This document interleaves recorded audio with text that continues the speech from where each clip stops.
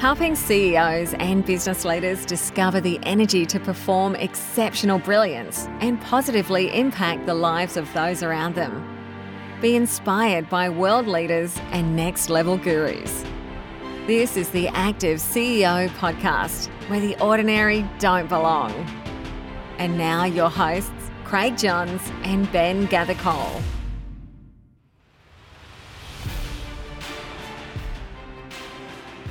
On this episode of the Active CEO podcast, we have the pleasure of speaking with a beautiful lady who has emerged from the depths of misery, frustration of powerlessness, humiliation of sexual and physical abuse, heartache of addiction, and loneliness as a homeless teenager and hardships of poverty to rise up and lead a highly successful life as a businesswoman and international motivational speaker. Her grit, determination to turn around her life and overcome adversity, understand life is worth living, be phenomenal, and become a successful entrepreneur has led her to inspiring and motivating many people all around the world.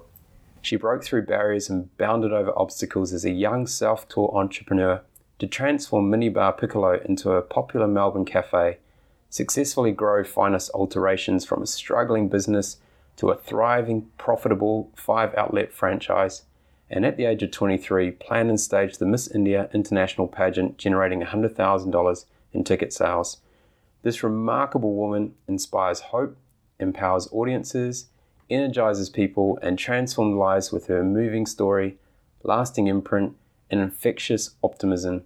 She shares her story and message around the globe on CNN, BBC, and with global companies such as Ritz-Carlton, PwC, Qatar Airways, Colonial, and ANZ. I'm honored and privileged to introduce you to a beautiful soul and beam of life, Lisa Pavlakis. Lisa, welcome to the show. Hi, thank you so much for having me on the show. It's nothing but a pleasure to be here. Oh, it's an absolute honor to meet you, and you've got this beautiful smile, so I'm really looking forward to delving into your life and some of the amazing experiences and coping strategies and ways you lead with our listeners. Sure, thank you so much. So be exceptional is something that resonated with me strongly when I spoken with you. What does this mean to you? Be exceptional is my tagline, and I think it really means to be the best version of yourself that you can be. I think life throws so many challenges in our way. It doesn't matter who we are, what road of life that we're going through, walking through.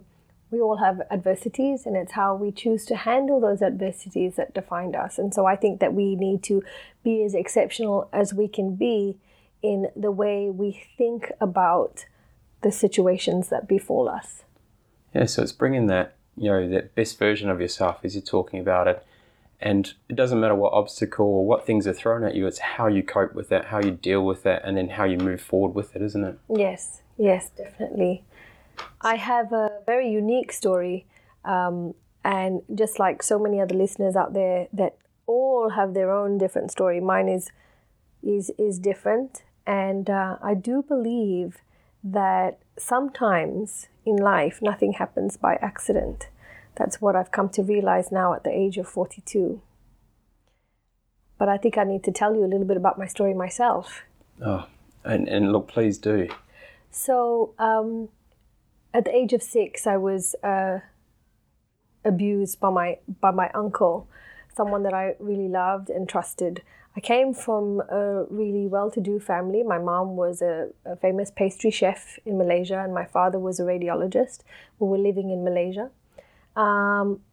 Whilst my parents were hard at work, my uncle was taking care of me. And unfortunately for me, my uncle was doing things to me that no child should have to endure. It was only when I was about 8 years old that I was able to sort of articulate what was happening to me and to my mom. But, coming from the cultural background that we come from, but not just like our culture, so many cultures around the world, like I know now, it was really hard to speak about it. And when you do speak about it, the best way my family knew how to handle it was to not handle it at all. My parents decided to migrate to Australia when I was 12 years old. And life in Australia was beautiful. I was living in the land of kangaroos and koalas, and it was a life far away from my uncle. When I was 14, I was raped by my cousin, someone whom I extremely loved and extremely trusted. When I had the courage to tell my family what had happened, my parents did not know what else to do except to turn a blind eye to what had happened. And in fact, the whole family in Malaysia, the way that they handled this situation was to turn around and say that perhaps I had a mental disorder, perhaps there was something wrong with me. So I was very young and impressionable and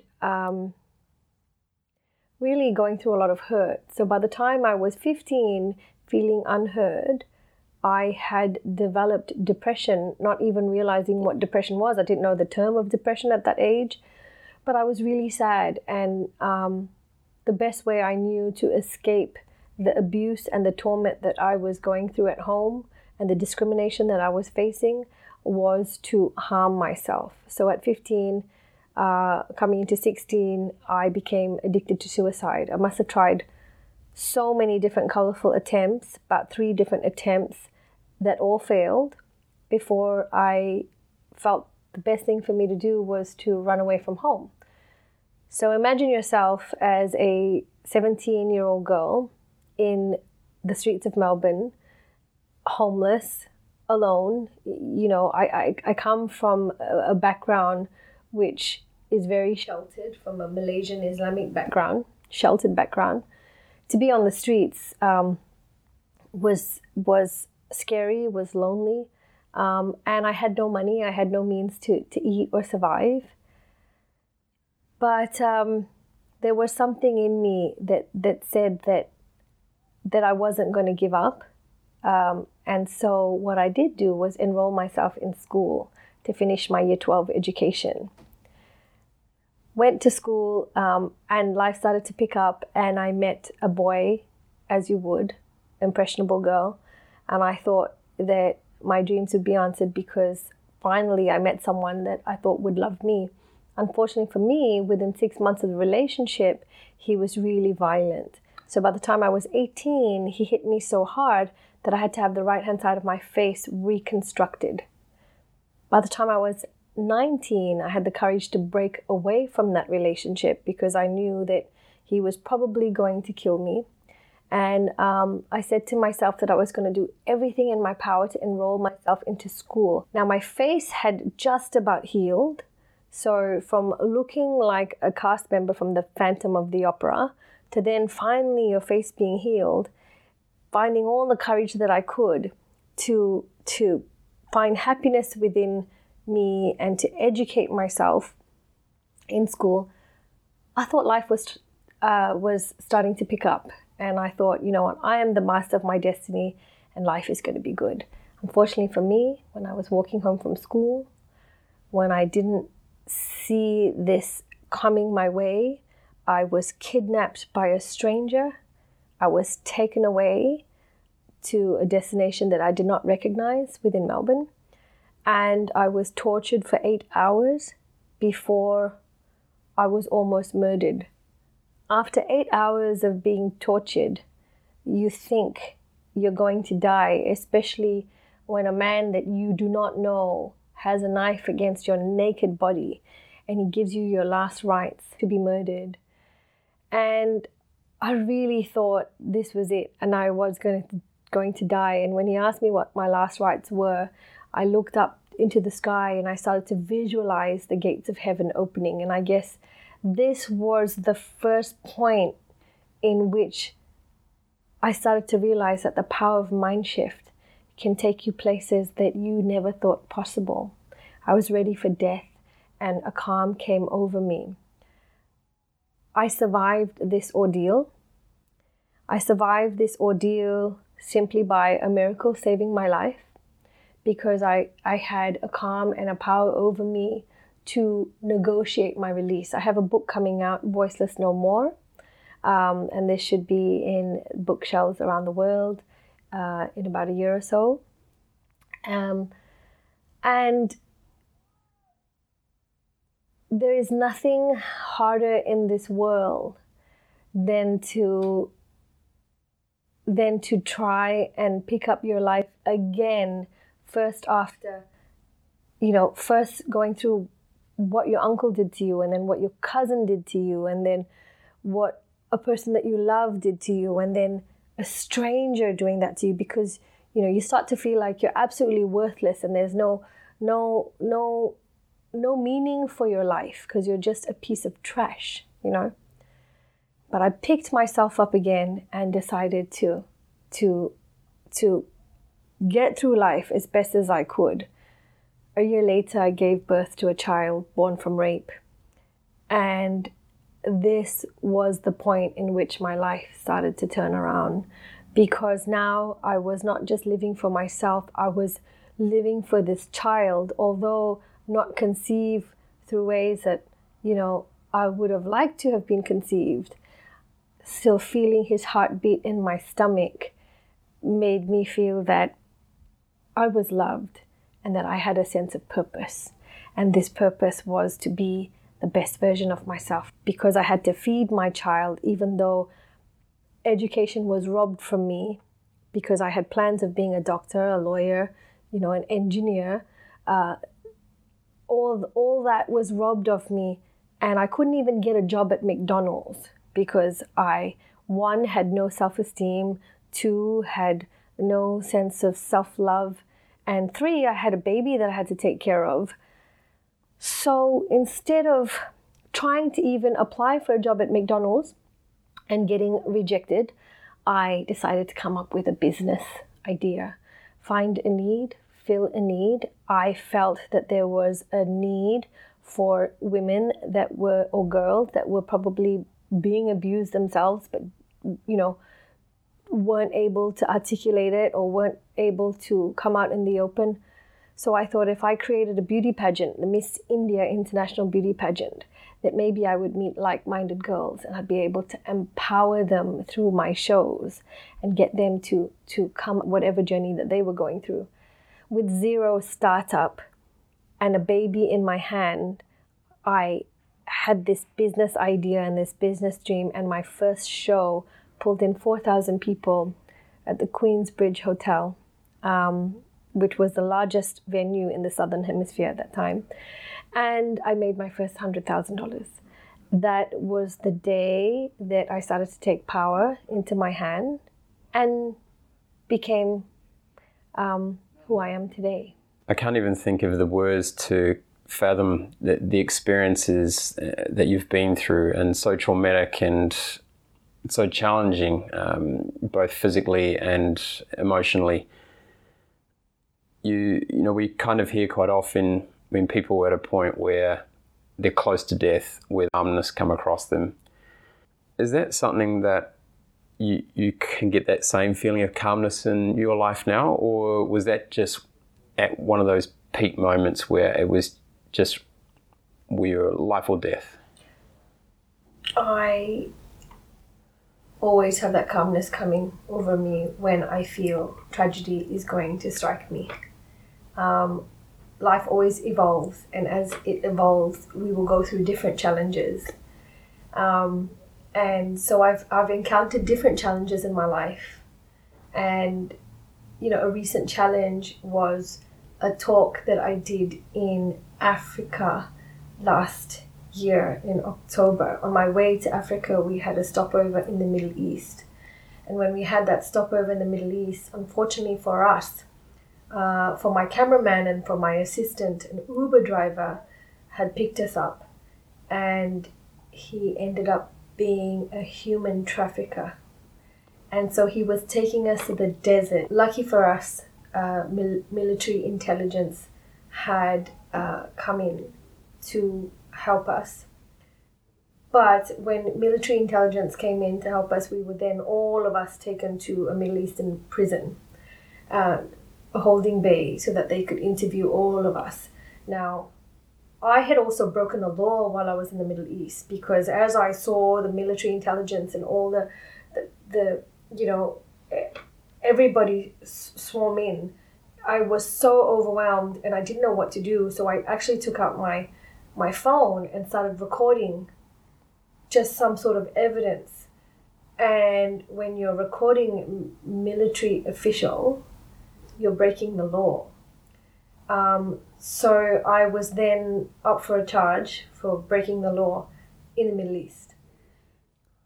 I was in prison, or I was in the jail holding cell with my assistant and my cameraman. He was in the male section and I was in the female section.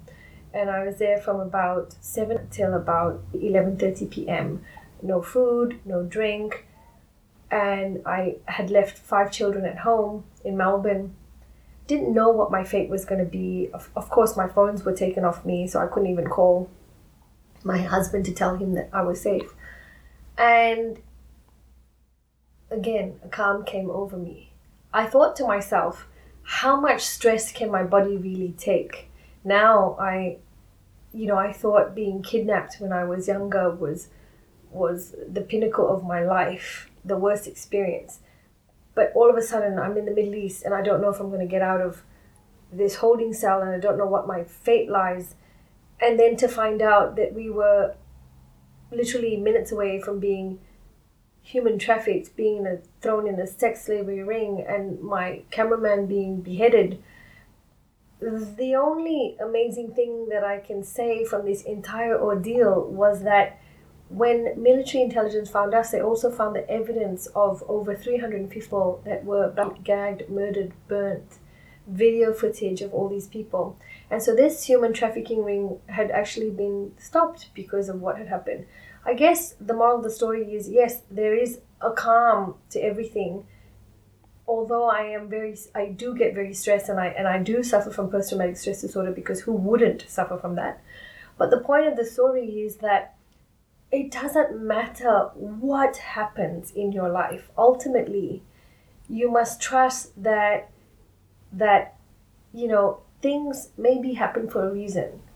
And maybe there are good things that come out of it. And for me, the good thing was that 350 women, and men were found. The evidence of them, even though they were murdered, at least their families can be put to rest, knowing that there's an answer to these missing people.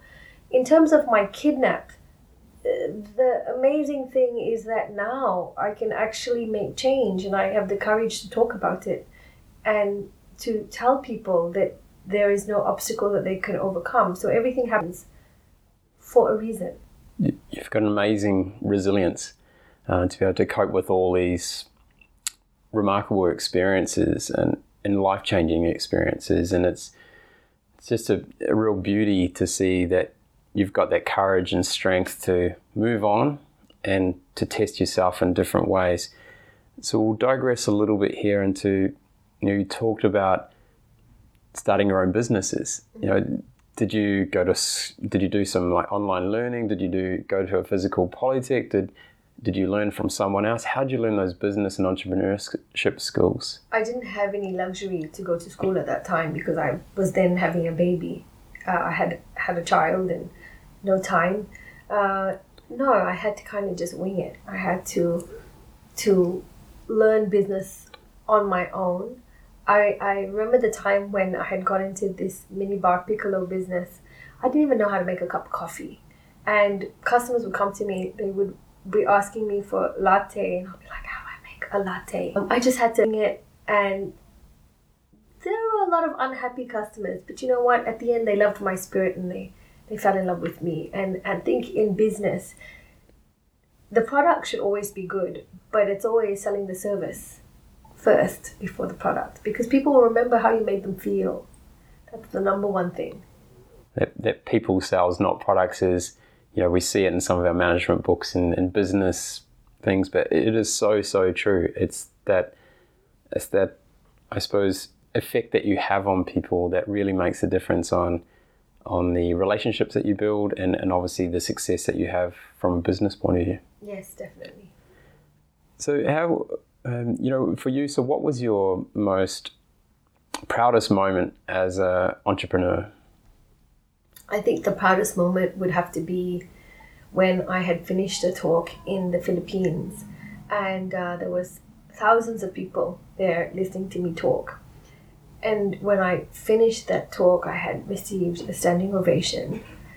I I had to leave the stage to go outside, and there was another speaker that was supposed to come on, but literally everyone in that room also got up and walked out with me, and before you knew it, there was a queue of like 2,000 people all wanting to hug me and take photos with me, kind of upstage the whole event. But that was a really, really, really nice, beautiful, proud moment for me to know that I had impacted those lives that had heard me speak. And that must feel amazing to be in that moment and just see them, the uprising of their soul there. Yes. And go, you know what? I can believe in myself to do something. Yes, I had actually my last trip in Africa. I just was there 4 weeks ago. I had the most beautiful experience, another experience in which I did a talk, and the whole room, of course, gave me standing ovations, which was really nice. I was very, very touchy. You never know if you're going to get one, and if you don't get one, it's fine, you know, as long as you touch someone's soul. But the whole room started to pray, and that entire room actually stood up and they prayed for a good 10 minutes. That was a really nice feeling, and I started to cry because I was so touched. You know, you've got an ability to move people with your story and the way you present and your beautiful soul and lovely smile. So how would you define your leadership style, and I suppose what you like most about working with people in a team with your businesses or your previous businesses? I think my leadership style would be one that respects everyone. You know, I think that if you're in a room and you've got the person who's actually cleaning the dishes of the plates, I think sometimes they're the ones that need to be respected the most. You have to respect the people that work right at the bottom level, because without them, you know, your infrastructure wouldn't last. I don't like ego, and I think that everybody has a heart and a soul. You know, if I was to cut my hand and cut your hand, we both have red blood. You're not going to have yellow blood. No, I'm not going to have blue blood. So I think if we treat everyone as human beings, and that everyone has a story, and I like to treat everyone that works with me as family members, and that they all have a vested interest in this business, that's what is the most successful way to run a business. That common purpose, right? That's so crucial, and having that buy-in to that common purpose is so valuable. And you know, you faced an extremely challenging upbringing that stripped your soul, it's crushed your dreams, it blinded your view of the world. What did you learn from overcoming these obstacles that has really defined your approach to life and what you've achieved? The one thing that I've learned is that nothing happens by accident. Everything happens as it should, and that you need to trust the universe, that the universe works for you. It's how you look at things that matter. You know, if you have a snake bite, it's not that bite that actually kills you, it's the venom. Yes. The venom that actually kills you. So things happen in your life. You know, people will hurt you, people will leave you, people will harm you, you will fail at things that you want to try and make succeed. But if you let that venom absorb you and consume you, that's what's going to make you die. The number one thing I feel is you need to check your spirit, and you need to make sure that you trust as if everything works in your favor. And if you have that mindset, then there's absolutely nothing that can get you down. No adversity can come in your way.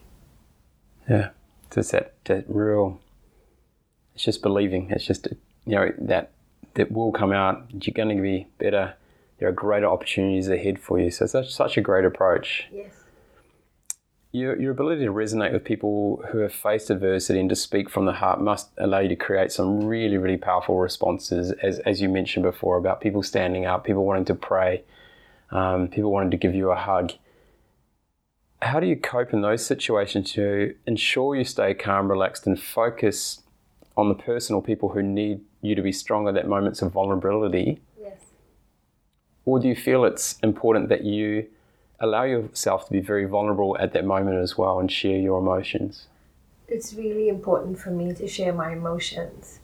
and to look at them all as individuals that need love just as much as I needed love. One of the assignments that I took on was when I was working in the Philippines, and I was talking to 13, 14 and 15-year-old girls that had been abused by their fathers and their brothers, and then they were thrown into this home because nobody wants to know them, once you're carrying a baby born from these sort of circumstances. And I was there to do a talk, and I remember I said to the organizers, I can't do a talk to all these girls in one room just like this. Give me a room, and I need each girl one-on-one, and I don't care how long it takes me, but I need to touch their souls. And so each girl would walk into the room, and all I would do was take them into my arms, cradle them, give them the biggest hug, and tell them that they're loved, and tell them that they're beautiful, and tell them that they are worth everything. And I think with my audiences and the people that I relate with every day in my world, I think if you can see people, coming from eyes of love and forgiveness and empathy and understanding, it makes the world of difference. And sort of going on from that, I think sometimes we see a lot of people that look like they have everything in the world. Yes. They look like, they might have a career, they look successful, they drive a nice car, but they also need this. Yes. They also need to know that someone loves and cares them. Definitely. And believes in what they do. Definitely. They may not always show it, but they do. And there's a lot of people that kind of hide their emotions or their feelings or their thoughts inside, don't they? People hide behind their mask. I mean, if you look at me, you would never be able to know that I was abducted and almost murdered, that I've almost been human trafficked with my team, that I was sexually abused as a child. We all have a mask, and for me sometimes I find it really difficult because it's not like I'm walking around with no arms or no legs, or you can't actually see the scars that my mind has had to carry. And so people will discriminate in ways that, what does she know, or she looks fine. But no, I've had to put in a lot of hard work to get to the point that I'm at. A lot of education, and ways to manage the sadness that might come my way. And so I think even people out there, CEOs, non-CEOs, doesn't matter who you are, people hide behind their mask. Yeah, so in that pursuit of happiness, to get away from that mask, it's something that people really, really strive for. How do you bring that out of people? Like, what do you think is the first step people need to take to allow that to occur? Firstly, don't be ashamed of the life that they've lived. Don't feel like they need to hide behind anything. Be proud to talk about your adversities. Be proud to wear those adversities on your sleeves. Not to ask for pity, because I do believe pity is poison. But I don't think people should feel ashamed to talk about the adversities that I've gone through, because if only people realize that the adversities is the very thing that makes them beautiful, that makes them unique, that makes them resilient, that makes them strong, and how they've overcome these adversities. The more people talk about challenges that they face, the more we can actually help each other to grow. To say, you know what, you're not alone, because I understand your pain, because I've been through this, just like you've been through that, or, Yeah. I would like to read a quote of yours. I was consistent in the pursuit of my dream. I am proof that a person can prevail against seemingly insurmountable circumstances if they have the perseverance and the right mindset. And I think we've kind of stumbled across this already, but what does the right mindset involve? The right mindset involves a lot of hard work. It requires focus. It requires education. One thing that I do is hydrotherapy. So I have a pool at home, and I swim in winter. I swim in summer, and when I immerse myself in that water and I get lost in, and I'm underwater and that cold touches my skin, it changes the way I think, because hydrotherapy is really, really good for your brain. Neuroplasticity, focusing on your thoughts, rather than getting into negative talk or negative chitter-chatter with other people. Spend the time to watch a YouTube video about a resilient mindset, motivate yourself, exercise. These are the things that I do, not to look good, but simply for my mind to stay healthy and feel fit. Yeah, so, I suppose digressing from that is a little bit around having goals is such an important part. Do you think that self-confidence is possibly the biggest barrier or inhibitor to people actually achieving their dreams and goals? Yeah. Yes, it would have to be self-confidence, because if you're worrying about everyone around you and what they think, then yes, that would affect your self-confidence. But if you really didn't care about what people have to think and say about you and how they perceive you, then you would go ahead and you would do whatever it is that makes you happy.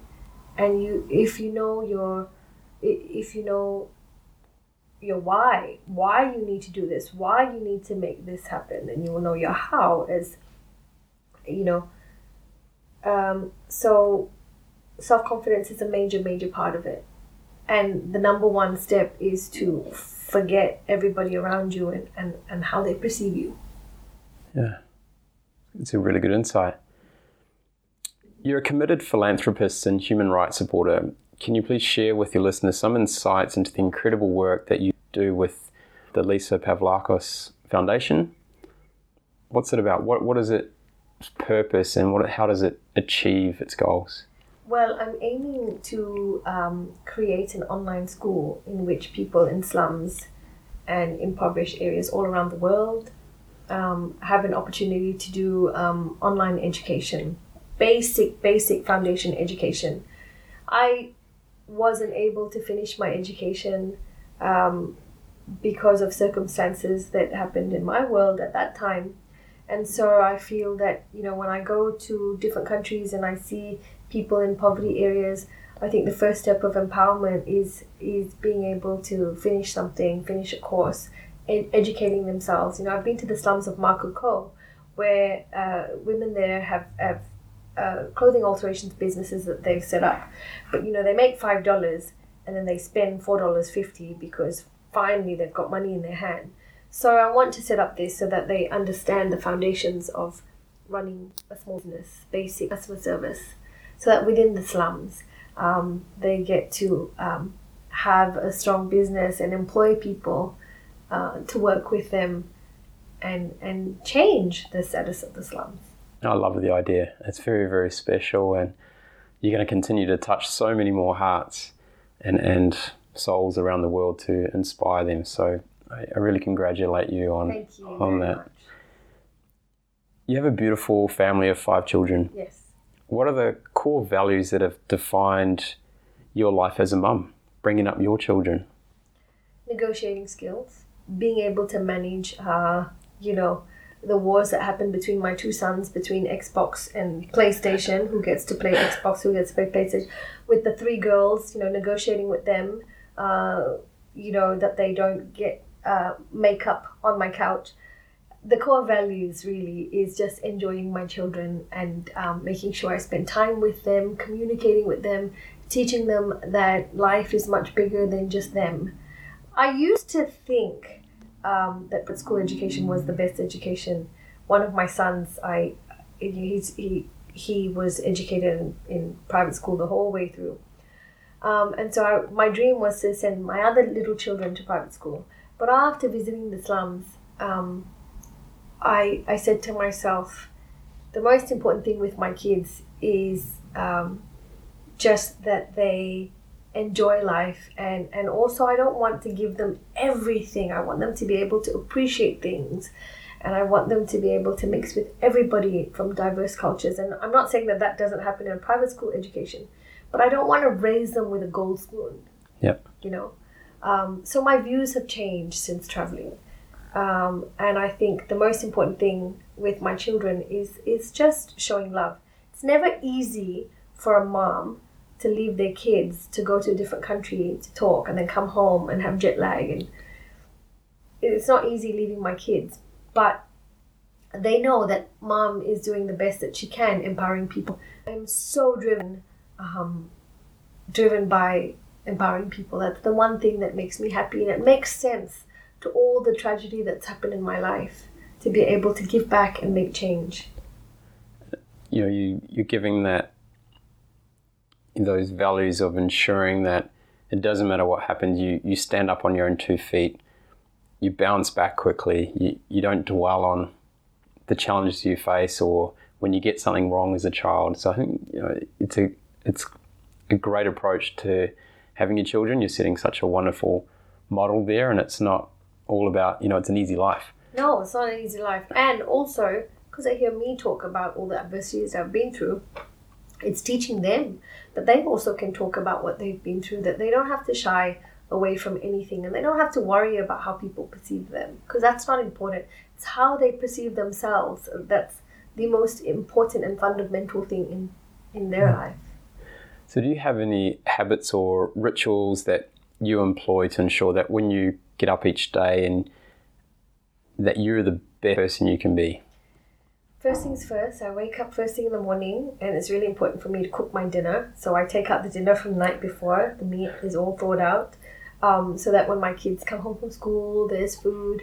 I make sure I go to the gym and I train. I'm not running huge marathons, and I'm not so focused on losing weight as such, but more just going to the gym and doing something for myself and having just a little bit of exercise, going swimming, going for walks, listening to music.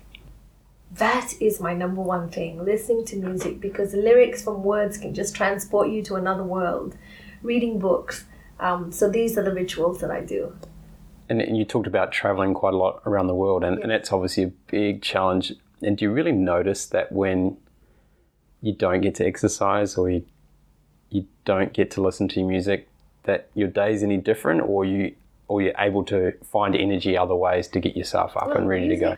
Exercise, I always make sure I have a trainer in that country that I'm at, just so I can just do a little bit of training, if not just going on the treadmill on my own. The one thing that I struggle with when I'm away in different countries is all the beautiful food that's in front of me. Breakfast, you will see lots of rice and all these different options. But everything in moderation. Moderation's key. Yeah, that is. So we all know smart people have great answers. Yes. But the best people have great questions. Yes. So when was the last time you did something for the first time? The last time. Well, 4 weeks ago, when I was in Nigeria, I was going with my assistant and my cameraman, a whole team of us. We were traveling to a TV show. We were running late, and the driver ran out of fuel. So my team said, "Bye. In order to get there on time, we have to jump on motorbikes." You don't do this in Nigeria. You don't just jump on a motorbike. And to be honest, it was one of the most refreshing feelings in the world, just to do something that you would not normally do, and just to trust that you're going to be safe and that everything's going to be okay. It's that being comfortable in the uncomfortable. Yes. And obviously you've had to enjoy that quite often, but that's when you're most alive, I think. When you are uncomfortable, when you're not used to what you're about to do, and yes. It brings up all these emotions, and it brings up all your energy, and you're alert, you're ready to go. So isn't it's a wonderful experience to do that often when we can. Definitely. The one thing I need to do is skydiving, but no one wants to come skydiving with me. So, but yes, being comfortable with the uncomfortable, 100%. And who has made the greatest impact on your career and why? I would have to say Dr. Wayne Dyer, the late Dr. Wayne Dyer. I met him, and he's a beautiful, beautiful soul. But I think because he talks so much truth, and he's not there to really impress anyone and just talk about the wisdom of what he's learned through life and through his books that he's read, I think Dr. Wayne Dyer speaks so much truth about trusting in the universe, and he's one man that I really look up to. He's my mentor. It's wonderful. Well, Lisa, this has been an amazing experience. You have a truly remarkable story, a life that has thrown so many obstacles. It has placed you in so many uncomfortable positions. You have been to places that the majority of this world will never ever get to experience, but you have shown and proven that with adversity comes opportunity, and with opportunity you make the most of that moment and that opportunity and be the best version of yourself every day. And I tip my hat off to you. I admire what you've been able to achieve and how you're inspiring others. The more you give, the more you get, and I think you're a true epitome to that. So I thank you very much for your time today and sharing your story and your soul, and then hopefully we can inspire a few more people. Well, thank you so much for being that vehicle to allowing me to speak and allowing so many people to hear this story. I'm really, really appreciative and grateful, and it's been such a pleasure to meet you and to be on your show. So thank you so much. But most importantly, I must thank my beautiful friend Ndidi who connected us. Ndidi inspires me every day. She's the one who taught me about the magic of Kairos. When things happen, the magic of life just happens and you just embrace it. So thank you so much. Thank you, Ndidi, for allowing me to meet this beautiful man in front of me. And yeah. Cool. Well, thank you, and all the best for the rest of your journey. Thank you so much. Bye-bye.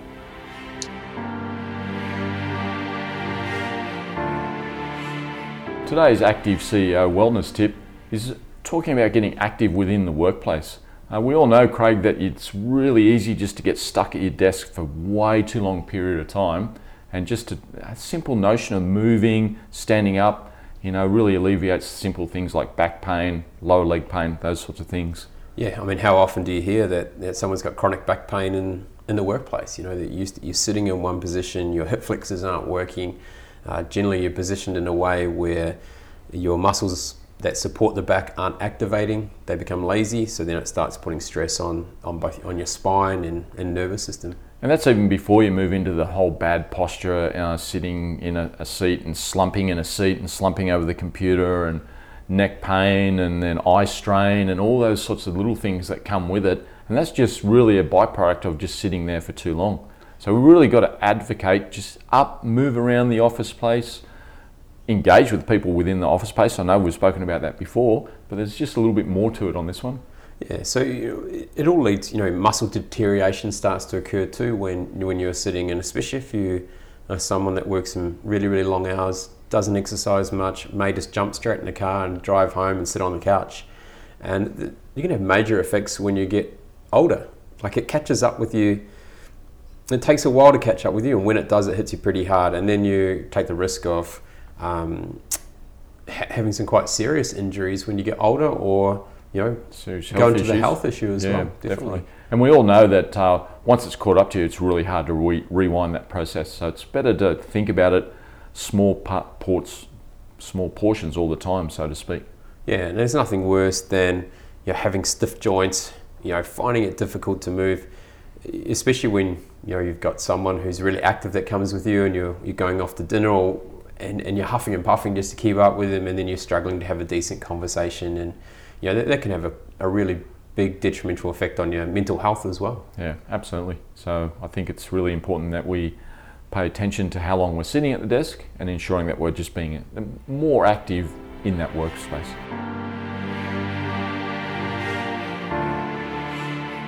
Well, that was an amazing and very confronting interview with Lisa Pavlakos. What a phenomenal lady to go through so much adversity and the resilience that she showed through many, many challenges that most of us will never ever face or even be confronted with. She talked about her life being sexually abused, physically abused, being abducted as a youngster, but finding that strength in that very calm moment when she was at that knife edge of about to die and also wanting to live. And, we quite often hear that where people are on their deathbed and this calmness comes across them. And for some reason, they're able to get themselves out of that. But she has showed that belief, that resilience from that you can go on and to achieve big things.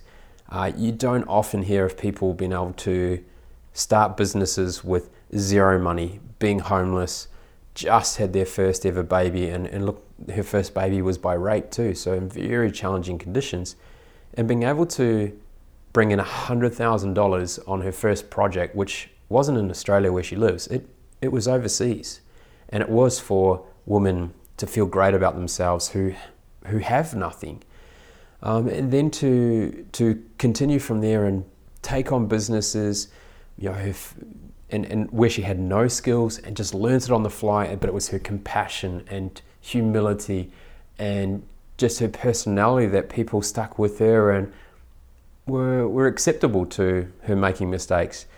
And then to go right through life and set herself up and be able to talk to the world about what she's been through and how that has helped her become a great leader, how that has helped her become a wonderful mother, providing great values to her children, and then go through something which she had never spoken about, and that was about human trafficking and what was involved in that process and how that unearthed a whole lot of people that had been killed by this group of people, and they had video footage of it. It's just unreal, and she gave her heart and soul around what it was like in that moment and how she got herself out of that very, very tricky situation. So I feel my heart feels so strong and so comforting in seeing her and seeing what she's achieving now and what she's doing to make a difference to many people around the world who are less fortunate than what we are. So I think a big take home out of this is never ever think that whatever situation you're in is holding you back from where you want to go. You've got to be able to step out of that and go, you know what? I can achieve. If I believe in myself, I can be exceptional. That's the Active CEO podcast for this week. It's where the ordinary don't belong. Join the Active CEO movement by visiting www.nrg2perform.com. That's NRG2perform.com. Share this podcast on LinkedIn and be sure to tag in NRG to Perform. Leave a review on iTunes. Drop us a line with your feedback and questions and connect with us on the NRG to Perform Facebook and Instagram pages. Be sure to check out the next Active CEO podcast, where the ordinary don't belong.